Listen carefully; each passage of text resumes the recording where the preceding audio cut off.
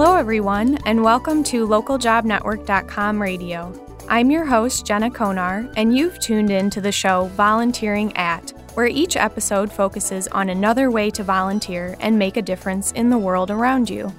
Today, we're learning more about Best Friends Animal Society, an animal welfare organization that helped pioneer the no-kill movement. Best Friends also focuses on animal adoption and spaying and neutering, and offers a variety of locally based animal programs. To learn more about the great work this organization is doing, as well as how you can get involved, I'm speaking with Patty Hegwood, who is the Director of Visitor and Volunteer Engagement for Best Friends Animal Society. Thanks for joining me today, Patty. Well, thank you, Jenna. I'm excited to be here. And we're glad to have you. So do you want to start off by telling me just a little bit about your organization, Best Friends Animal Society? Oh, absolutely. Best Friends Animal Society is the only national animal welfare organization dedicated exclusively to ending the killing of dogs and cats in America's shelters. And as you said before, we are a leader in the no-kill movement. We run the nation's largest no-kill sanctuary for companion animals, and we do a lot of life-saving programs in partnership with rescue groups and shelters across the country. This year is really spectacular. It's our 30th anniversary. Oh, wow. We were founded in 1984, and back then, animals were just being killed in epic proportions.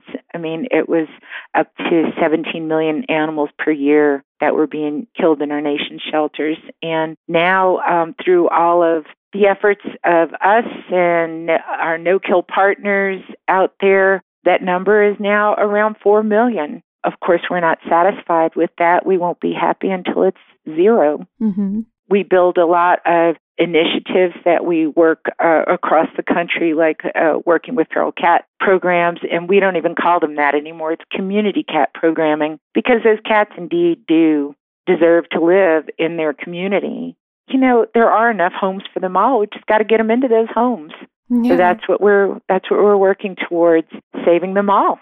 So you had mentioned that you were founded in 1984. What was the story behind that? Who founded the organization and how did it come about? There was about 26, if I have my number correct, of like-minded individuals that came together and formed a friendship and a focus on this particular cause. My opinion, and based on, I've been here now for 9 years at Best Friends, and so I have some very close relationships with some of the founders, and these guys really focused on kindness. That was the cornerstone of their operation, and one of the best ways to find that kindness and compassion is through working and helping animals. I don't know, it just all evolved from there. They were always taking in and sheltering animals, and then they realized what an effective impact that had on the people around them. I mean, who doesn't just melt when they're faced with a precious cat or dog or puppies, kittens? Mm-hmm. It really does bring out the best in people, and it does indeed soften, I think, that spot in your heart that speaks to your kindness. So it just started from there, and they started bringing in animals and rescuing animals who were in dire straits or in need of rescue and shelter. And then they found this fabulous place that we all call home, and that's the sanctuary in southern Utah. We're in Kanab, Utah. We have about 3,800 acres, and we have about 8 different animal areas that you can come and volunteer at. And they're all fabulous, state-of-the-art buildings. We're focused on really the care and that elevation of their individual needs, which creates a really good volunteer experience for people who are wanting to experience different species of animals. Mm-hmm. And speaking of that, what types of animals do you serve? I know people probably thinking the typical dog, cat. Are there others that you serve as well? Primarily, we have dogs and cats here at the sanctuary, and then there's more. We have a parrot garden, horse haven, a bunny house and rescue village, and then we have a piggy paradise and wild friends. We run actually the largest rehab within a 150-mile radius of where we sit. So we get raptors that have been hit by cars. We have an errant mink from the mink industry, somebody rescued. It's just an amazing collection of animals that prove to be extremely helpful in educating people on why it's important to take care of our wildlife resources. And beyond the sanctuary that you have in southern Utah, I'm guessing the organization has grown over the years. Where else in the country are you located? We have a location in Salt Lake City, and 2 in LA, and then we have programming in New York City. So it sounds like it's an ever-evolving and growing type of organization.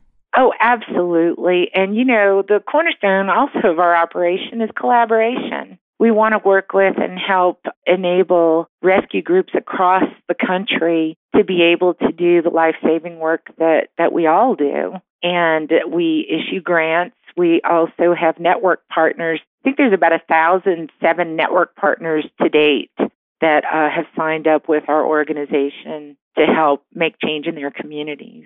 And you had mentioned that you've been with the organization about 9 years now. What is your role? Could you explain that to our listeners, what your day-to-day looks like?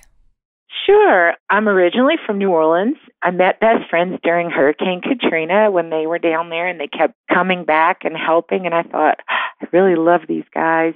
And when I investigated further, I thought, wow, this is the right organization for me. When I got here, I was the hospital manager because I was a lay business owner of a veterinary practice in New Orleans. And so it seemed to be a natural fit. Well, then as I grew in the organization, became the animal care director for 4 years, and then took on all the people aspects of the job, which has just been absolutely spectacular. And that's what I've been doing now for the past 3 years. And that is helping build out our capacities for volunteers to help engage and create further impact for our organization to save lives. So my day-to-day is all about networking, reaching out to different organizations, building programming, talking about ways that we can assist other organizations in capacity building. Because, volunteers are a spectacular way of not only giving people a meaningful opportunity to help their community, but it also helps stretch your resources because a lot of folks operate on very limited funding and resources, and the more hands, the better. My daily life is the phone, planes, trains, and automobiles. Traveling, talking, and connecting. So when you're working on building this programming and interacting with people, what are the different types of volunteer roles that people can have within the organization that you would want to let them know about? This is an equation that is open-ended on both sides. We continually look for opportunities to increase volunteer activity and engagement. So we create roles that are outside of your traditional animal welfare roles of just direct animal care. We have people that help us with, at the sanctuary, they can help us with maintenance projects, help us in the gift shop, help us with marketing and technology. And then also we have, I'd say about 6,000 to 6,500 volunteers that help with direct animal care, walking, feeding, cleaning, poop scooping. Mm-hmm. And then we have our Los Angeles and Salt Lake operations where they're pet adoption centers and spay-neuter clinics where people can absolutely volunteer in a variety of ways. And then we have events. We run one of the nation's largest dog walks called Strut Your Mutt, and that is a fundraising dog walk that we put on once a year. And last year it was 12 major cities, and all the money we raise goes back to the local groups that have signed up and participated in the strut. We have a national conference that we had last year. I think we had 150 volunteers who contributed over 2,000 hours to make our conference an enormous success. So then that's one side of the equation. That's, all of our offerings. And then on the other side of that equation, we always ask people, what talents and skills would you like to lend to the organization? because it's been my experience that sometimes when people are faced with, they want to volunteer with an animal organization, sometimes they think that it's in a very limited aspect. And I always like to do that call out to people to say, hey, what's your special talent and skill? Sometimes people can't do the hours or the physical aspects of volunteering with animals, but I can promise you there is a need for people who have accounting skills and marketing skills, photography, writing. I always like to put that little jiggle in there too. So it sounds like it's a pretty wide variety of different skills and personalities that you can have helping out. Oh, absolutely. And when we're talking to people who lead and run animal welfare organizations, the biggest thing that I like to get across is, what is it that only you can do? Save your time for that and have people help you with all of the other things, because burnout is a real thing. And sometimes people feel like, oh, a volunteer will never want to do this, so I need to do this too. And they end up exhausted all the time. So that's why I always like to put that plug in there for special talents and skills. And is there a certain time commitment that's required, or is it just volunteer as little or as much as you can? Jenna, the most valuable thing anybody can give you is their time. Mm-hmm. And what we like to do is make sure that we connect you with opportunities where you can feel like you've really contributed and that you've been impactful to the organization. So in that host of opportunities that we share, there are specific time commitments on some, and on some, they're really open. And we like to really tailor what that contribution looks like, because, of course, we'll take as much time as you'll give, but we also know that people have lives too. Mm-hmm. So we like to keep that pretty much open-ended. So for those who are listening who are thinking about maybe getting involved, why would you say that this cause is so important to get involved with? To me, the animals are voiceless citizens who need us. They need us all day, every day, to speak on their behalf and to help get them into a situation where they're out of imminent harm. There's so many different ways that animals end up in our nation's shelters. People lose their homes, they lose their jobs.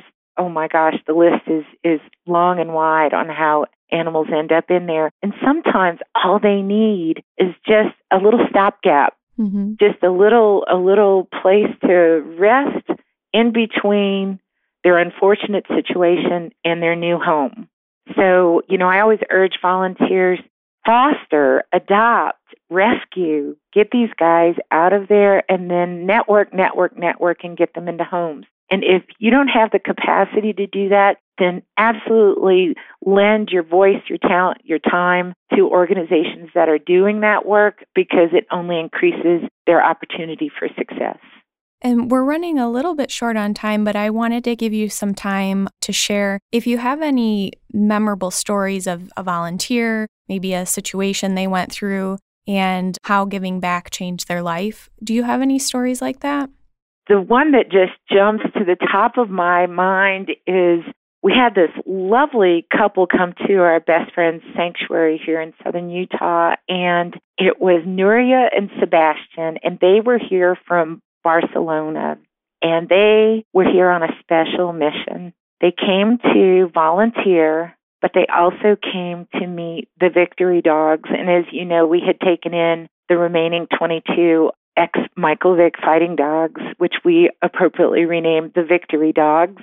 And I was really so fortunate to run into them during their volunteering experience and was able to hook them up with those dogs. And they shared with me a story that was just incredible. They both work for an animal protection agency in Barcelona, and they were actually following our rescue of these dogs. And they met us in Washington during that time as we were trying to work with the USDA and everyone involved to get the dogs, released to our custody, which they were. Mm-hmm. Well, Nuria wrote a white paper on the connection between animal abuse and animal fighting and social distortion. And that white paper she holds as an integral component to having bullfighting banned in Catalonia. So that just, to me, is like, here's this volunteer who's come and helped us in so many different ways. She helped us when we were in Washington. She helped us at the sanctuary. And then look at the ripple effect of her work as she took that work forward and ended that awful, inhumane practice in Catalonia. I mean, that just blew my mind. Yeah, how it expands from just one region of our country into others. Absolutely. And that kindness to animals is really foundational to our integrity. And I'm just, thrilled to be able to do this work and welcome anyone who would like to come and join us. Absolutely. And they can reach us through bestfriends.org. You can follow all of the prompts to volunteer with us, whether it's at an event with our initiatives. We need people to trap, neuter, release. We need people in Salt Lake, LA, New York. I mean, anyone who wants to join us, we would love to have you. And for those who are interested, as you said, the website is the best way to get in touch? That is the best way, because that way you can look at all of the opportunities that are available and contact us that way. I would say it makes it the easiest way to get in touch with us. And with that, we will wrap up this episode of Volunteering At. We've been talking about Best Friends Animal Society with Patty Hegwood. Thanks again for joining me today, Patty. Oh, thank you, Jana. It was my pleasure. And as always, if you have feedback on this show or ideas for another episode of Volunteering At, email us at ljnradio@localjobnetwork.com. You can also find us on Twitter under @theLJN. For everyone here at LJN Radio, I'm Jenna Konar, and thanks for giving.